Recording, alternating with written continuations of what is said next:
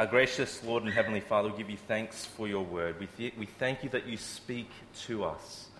And that because you are a God who speaks, we can know that you are there. We can know who you are. And we can put our trust and our faith in you.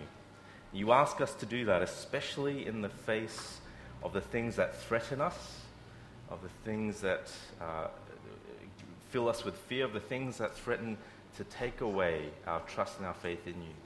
We pray that as we hear your word this morning, as we read through what David experienced and how he responded, that you would give us a great sense of what this was like for your son Jesus, and that you would encourage us to keep trusting you through it as well.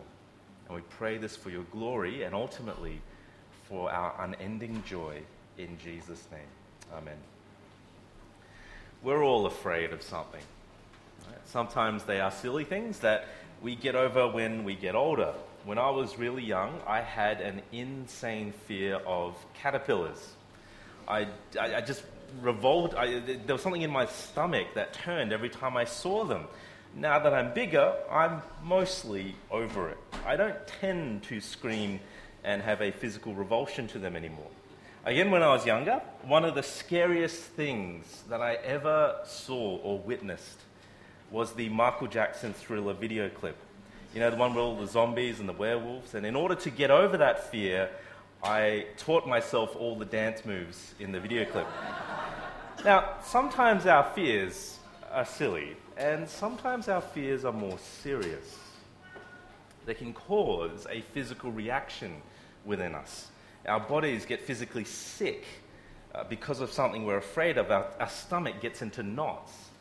Steph, my wife, is a little bit like this with spiders. Any spider bigger than a 5-cent coin will bring about a physical reaction in her, and she goes into panic mode. She wouldn't even watch the 20-second video of that ultra-cute Lucas the Spider video from last month, and I've just seen people turn away from that too. Oh, sorry about that. She's not alone. A fear of spiders is often in the top 3 fears of all people. A few years ago I heard that more people fear spiders and public speaking than fear death. That's just astonishing to me, right? People would be more afraid of getting up here and then having a huntsman spider crawl over this pulpit than they would fear death. We're all afraid of something. And we all have different reactions to fear as well. Every human has what is known as the fight or flight response. Sometimes it's known as the fight or flight or freeze response to stress. When we are faced with danger, we either fight our way out of it, we flee by running from it, or we sometimes freeze in the shock and the horror of the moment. As we open up Psalm 56, we'll see that fear is something that David himself experienced. Psalm 56, written by David, speaks of him being afraid. In that story in 1 Samuel 21 that we just read, when David hears that everyone knows he's in town, it causes him to be much afraid. It is the only time in David's story that we ever hear him being afraid. And then David says in the psalm, "When I am afraid, I put my trust in you, God." Now from this, a couple of questions are worth asking for us in this psalm this morning. First, how can I know that God is trustworthy when I am afraid? How can I put my trust in Him? And secondly, how do I go about putting my trust in God when I am afraid? Before we answer those questions from this psalm, let's take a little bit of a look at the backstory for this passage. You can see at the beginning of the psalm, the introduction heading, that it reads, "To the choir master according to the dove on far off terebinths, miktam of David." All of that little there, the dove and the miktam, they're probably musical references. We have really no idea what they mean. But the context for this psalm is at the end of the introduction there, when the Philistines seized him in Gath. Now, Josh read for us 1 Samuel 21, and that's the story that gives this psalm its context. See, previously in the book of Samuel, David has been anointed by the prophet Samuel as the true king of Israel. But there's an issue, because David is not just the only true king. There's already another king on the throne, Saul. And then in the story, David goes on to defeat Goliath. Remember that big hulking guy? And he gains this massive reputation as the great hero above Saul. Saul finds out about this. And he finds out about the anointing of David as the true king of Israel. And he gets really, really mad. So angry that he actually attempts to take the life of David. And so by 1 Samuel 21, David is now on the run. And so David runs off to Gath, which at first doesn't sound like anything serious. But remember, Gath is one of the 5 major Philistine cities. Philistine, as in Goliath the Philistine. As in David, the one who beat Goliath. As in David is now carrying around Goliath's massive sword and is trying to hide out in a major enemy city. I read one commentator in the week who said this: what David did was dangerous, and some might say reckless. And I think that's an understatement, right? But it shows you how desperate David was. How desperate and how much trouble was he facing from Saul, and how badly afraid are you of one man that you would run to your enemies to seek shelter.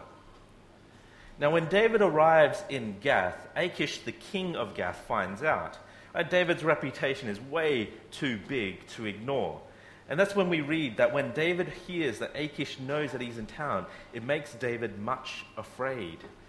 And then as we read, to get away from Achish, David pretends to be insane. He pretends to be mad. He claws at the doorways on the front entrance of the town, and he drools, and it's just he causes a bit of a scene. And then Achish thinks, this David, whatever, right? He's an idiot. I'm surrounded by idiots. What's one more idiot to add to the pack?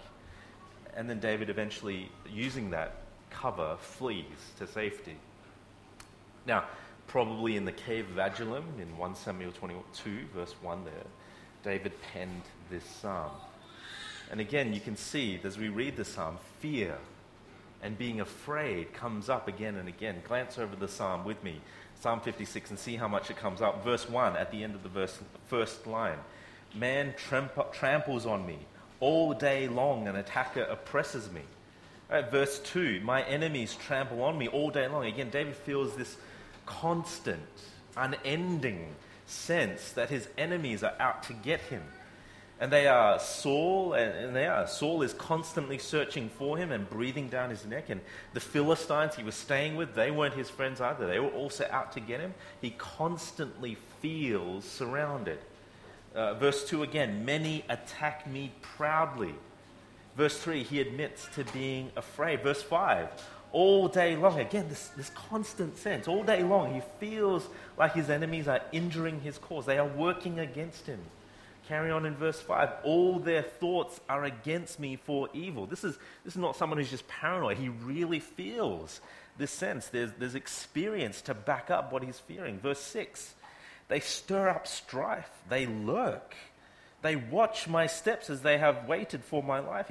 He feels like he's being stalked from the shadows by an unseen but real enemy, planning evil against him, waiting to strike. This is a highly stressful and anxiety-filled time in David's life. And you get a sense in this psalm as well that David had to cope with all of this stress alone. The psalm here connects David's suffering and fear with his particular situation, on the run from Saul and the Philistines. He's been anointed the true king of Israel, but it's obviously not living as the true king should be at the moment. Life for David was not always smooth. Now, the Bible is very realistic about human experience. It's very aware that life is not always happy and smooth sailing. There are many psalms which speak of how hard and difficult life is. And here, David is giving his readers a profound sense of what it was like to have no friends, no support network, and to be surrounded by enemies on his left and right. But this psalm is not just a woe is me kind of song. It's not a look at me and all the hardship I'm going through, pity me kind of piece of scripture. Right? Rather, David is sharing his intense fears and anxiety at this point to point us to who is going to get him through it all.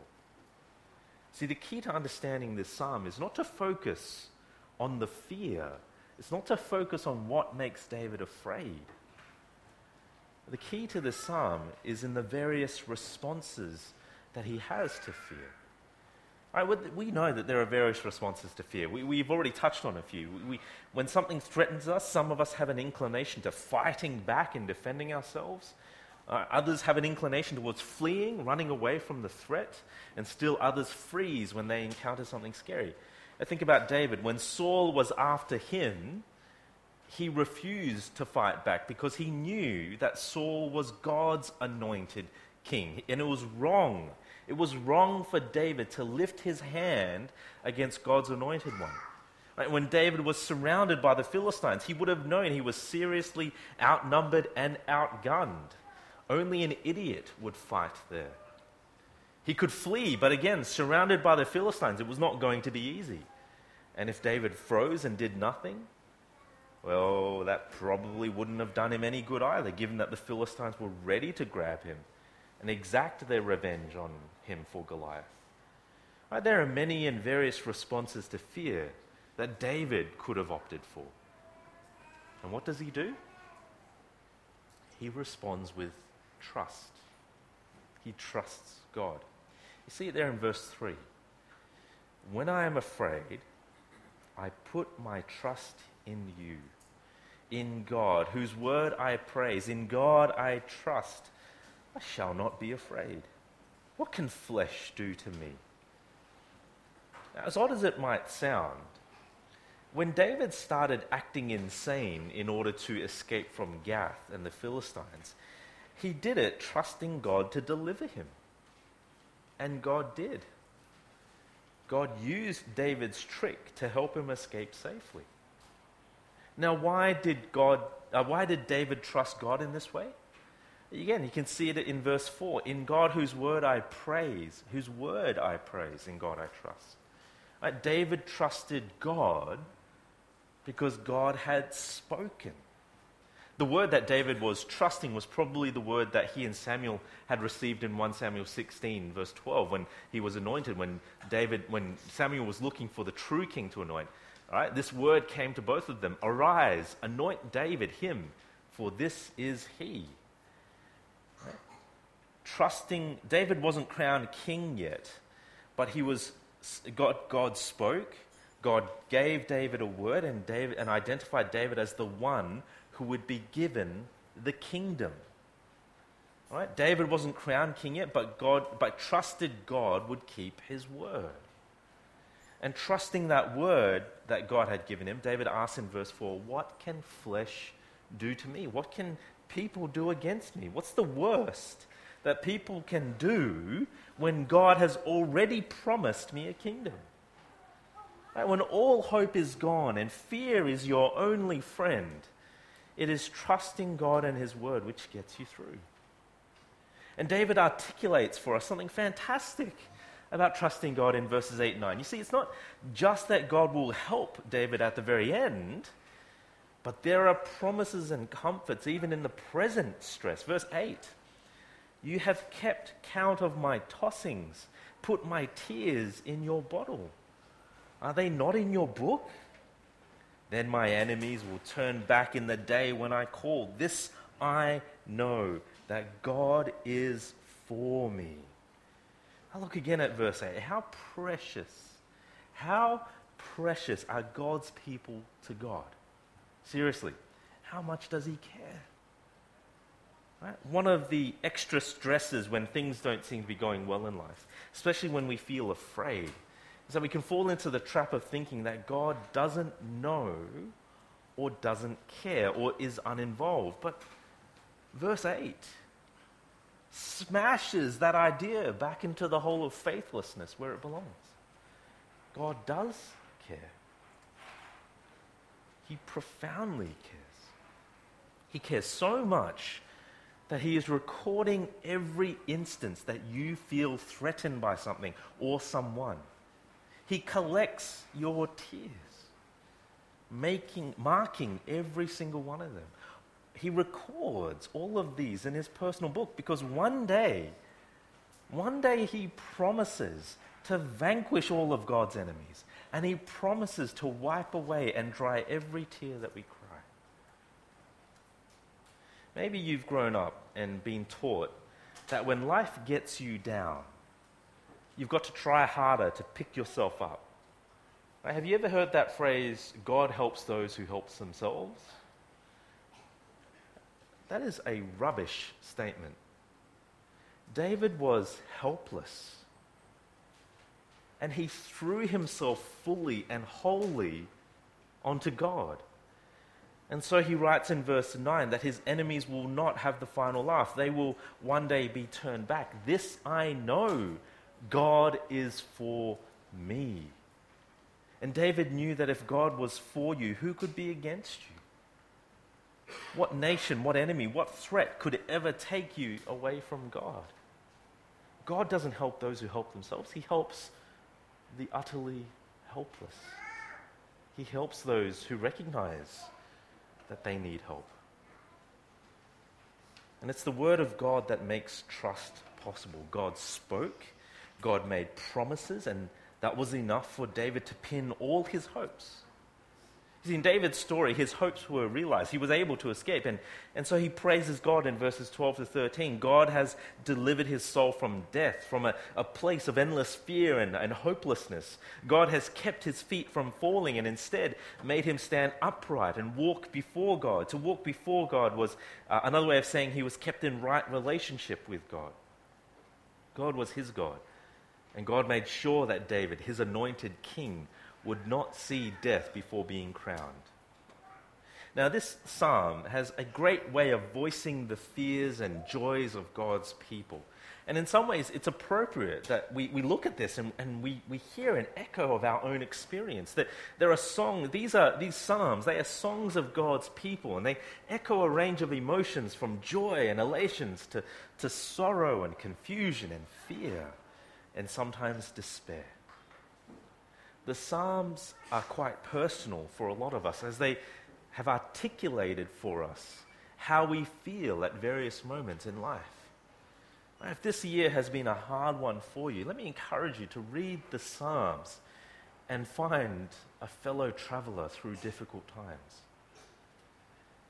And that's why Jesus quoted the Psalms so often in his ministry. It's also why the Psalms are the most often quoted or alluded to parts of the Old Testament in the immediate lead up to Jesus' death on the cross. Right, remember David was God's anointed king. The word anointed in Hebrew is the word Messiah. The Greek translation of the Hebrew word Messiah in the New Testament is the word Christ. David was God's Christ.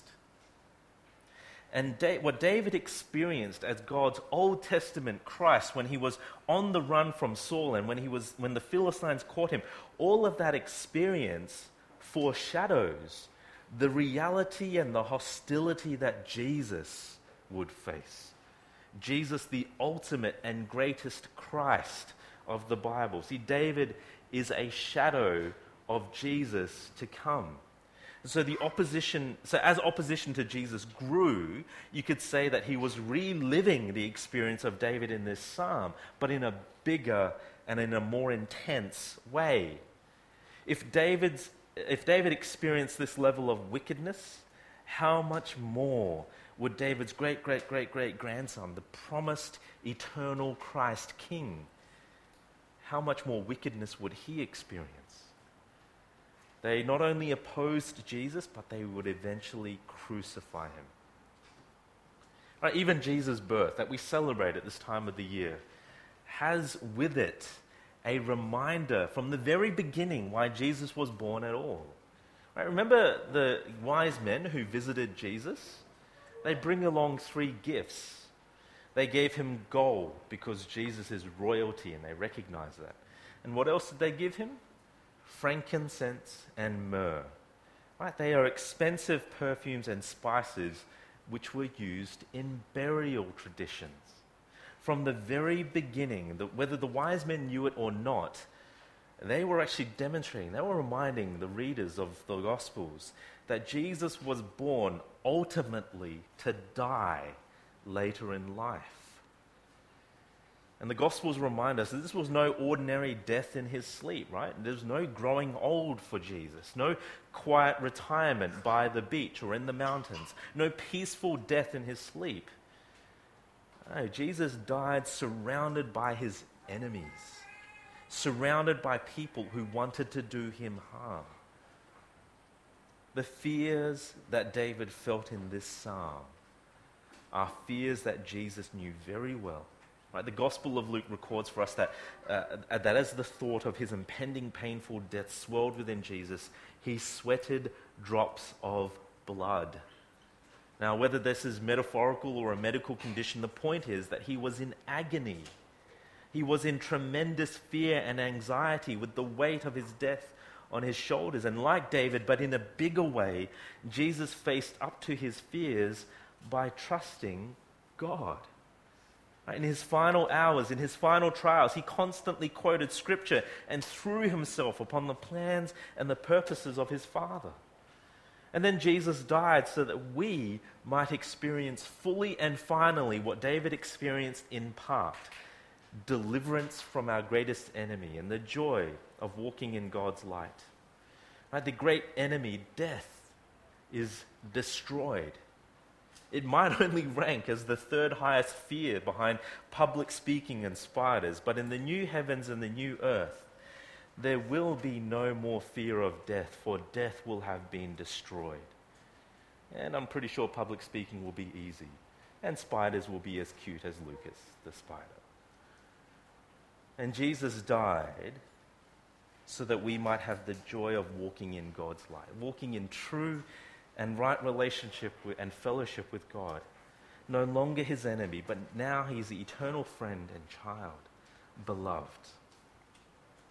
The Apostle Paul summed it up best in that mountain of a chapter in Romans 8. He concludes with a series of rhetorical questions from verse 31. If you have your Bibles, turn with me to Romans 8. We'll flick through this now. Romans 8, verse 31.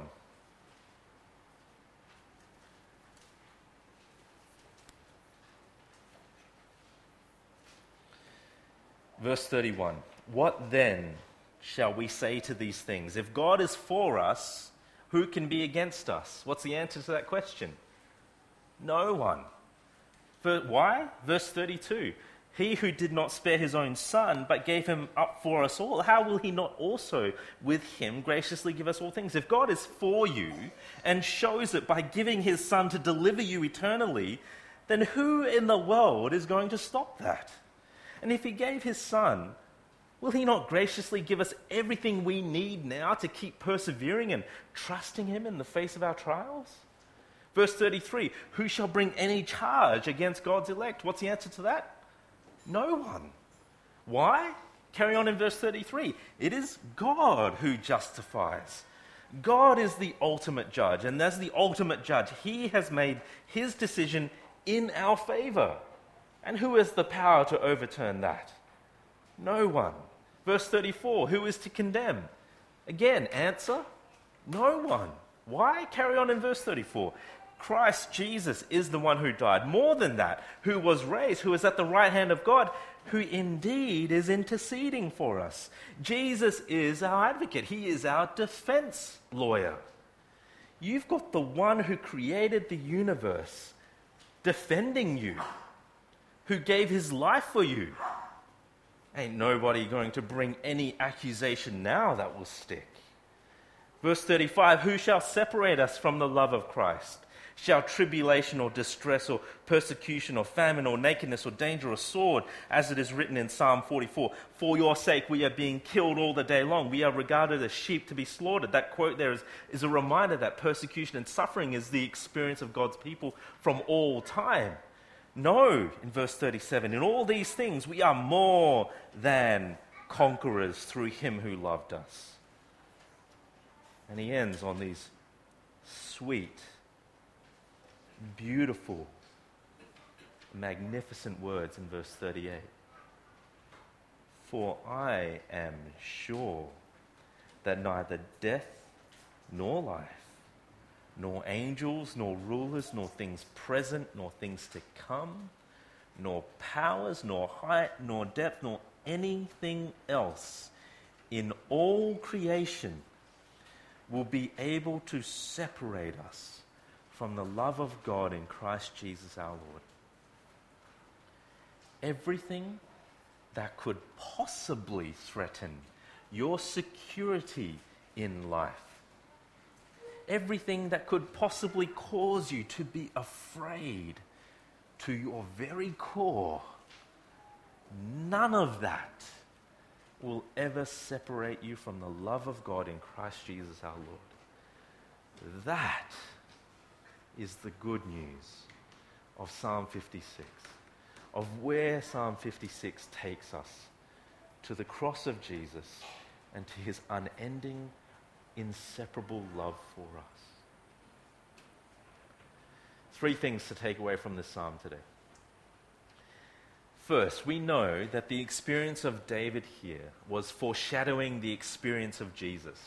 We know that what Jesus experienced was on a whole nother level of pain and suffering and fear and anxiety and stress. And in the Gospels, Jesus warns us that a disciple is not above his master. If we are followers of Jesus, his disciples, we should not expect a life free from trials of fear and anxiety and stress. We should expect to experience, to some degree or another, the fear of being surrounded by enemies on all sides and people who wish to do us harm. Now, thankfully, for most of us, we live in relatively safe countries. But for the majority of Christians across this world, persecution and fearing for your life is a relatively common occurrence. Psalm 56 is their daily experience. Now, some of the things I think we need to do better at is we need to do better at educating ourselves on the trials and the needs of our persecuted brothers and sisters, praying for them and working out how we can give generously towards them. Right? You begin with organizations like Barnabas Fund or Voice of the Martyrs. They're good places to start. And we also need to prepare ourselves. We live in an increasingly hostile society, and we prepare ourselves by knowing the Bible better, by sharing the gospel with greater boldness, and by living out with greater conviction the great news that nothing in this life can separate us from the love of God in Christ Jesus our Lord. And doing so will sometimes be scary. Right? Fear, it will be a fearful thing. But one of the encouragements from this psalm of David is that fear and faith, they might seem like opposite things and incompatible, but they are often roommates living together. Right? Faith does not mean never being afraid or having doubts. The true proof of faith is that when fears arise within us, we resist them and we prevent them from gaining the upper hand. See, if our expectation of the Christian life is that it will be easy and peaceful, then we're in for a big shock. John Calvin says it nicely when he says, "In a tranquil state of mind, there is no scope for the exercise of hope." He's saying that fear is a necessary part of experiencing life so that faith is exercised enough to make it strong. Right? Faith is like the muscles in your body. We need to exercise our muscles to make sure that they are strong and fit. When you don't exercise your muscles, they atrophy. They slowly become weaker and weaker. I know this because I have a Saturday morning exercise group. And if I miss 1 week or two, right, and then all of a sudden it's not Zach training us, but Ben, I'm in for a world of pain because my muscles have relaxed. They've started to lose their strength. And the same is true with our faith. If it is not tested, it will become weak. That's why David seems to welcome the fear he experiences. He knows that God is keeping a record of it. He knows that God will judge those against him. He knows that God will deliver him. And at every moment of fear, it gives him another chance to exercise his trust in God. And he exercises his trust in God by listening to and trusting God's word to him. Right? It's the word of God that makes it possible to move from fear to trust. David was given a very small word to rely on. Jesus had the Old Testament promises to trust in. And now we have this whole book. So trust it. The more you know it, the better you will trust it. I feel like over the last few weeks, I've landed on the same thing again and again. Read the Word. Because the more you know the Word, the more you know that God has spoken to you, the more you will trust Him. And I need to land on it again because that's where David landed. That's where Jesus is pushing us. To trust the Word, to know it better, so that we will trust it more. And the more you know it, the more likely you will persevere to the very end. I've had a number of conversations with people this year who are struggling in their faith, who are wrestling with weakness and weariness. And I've asked them, how well is your Bible reading going? And the same answer comes up again and again. Not so great at this time. And I want to encourage people to keep reading the Word. Keep reading this Word so that you will keep trusting it and growing your trust in it. And as you do that, it keeps you persevering to the very end. It's not a difficult thing to do. You don't need a PhD. You don't need a degree to be able to read God's Word. But it is hard work. It's the hard work of constantly and daily reading it. The daily grind of reading and receiving, of meditating and nourishing ourselves through it. And trusting in His message in the Bible, persevering and believing in it, it ends with being delivered from all our fears and our worries. That's the end point. That's the end goal. David rejoiced and praised God because he got delivered. Jesus got delivered from death, trusting his Father all the way through his fears. How much more will we be delivered from everything that we will be afraid of if we trust Him at His word?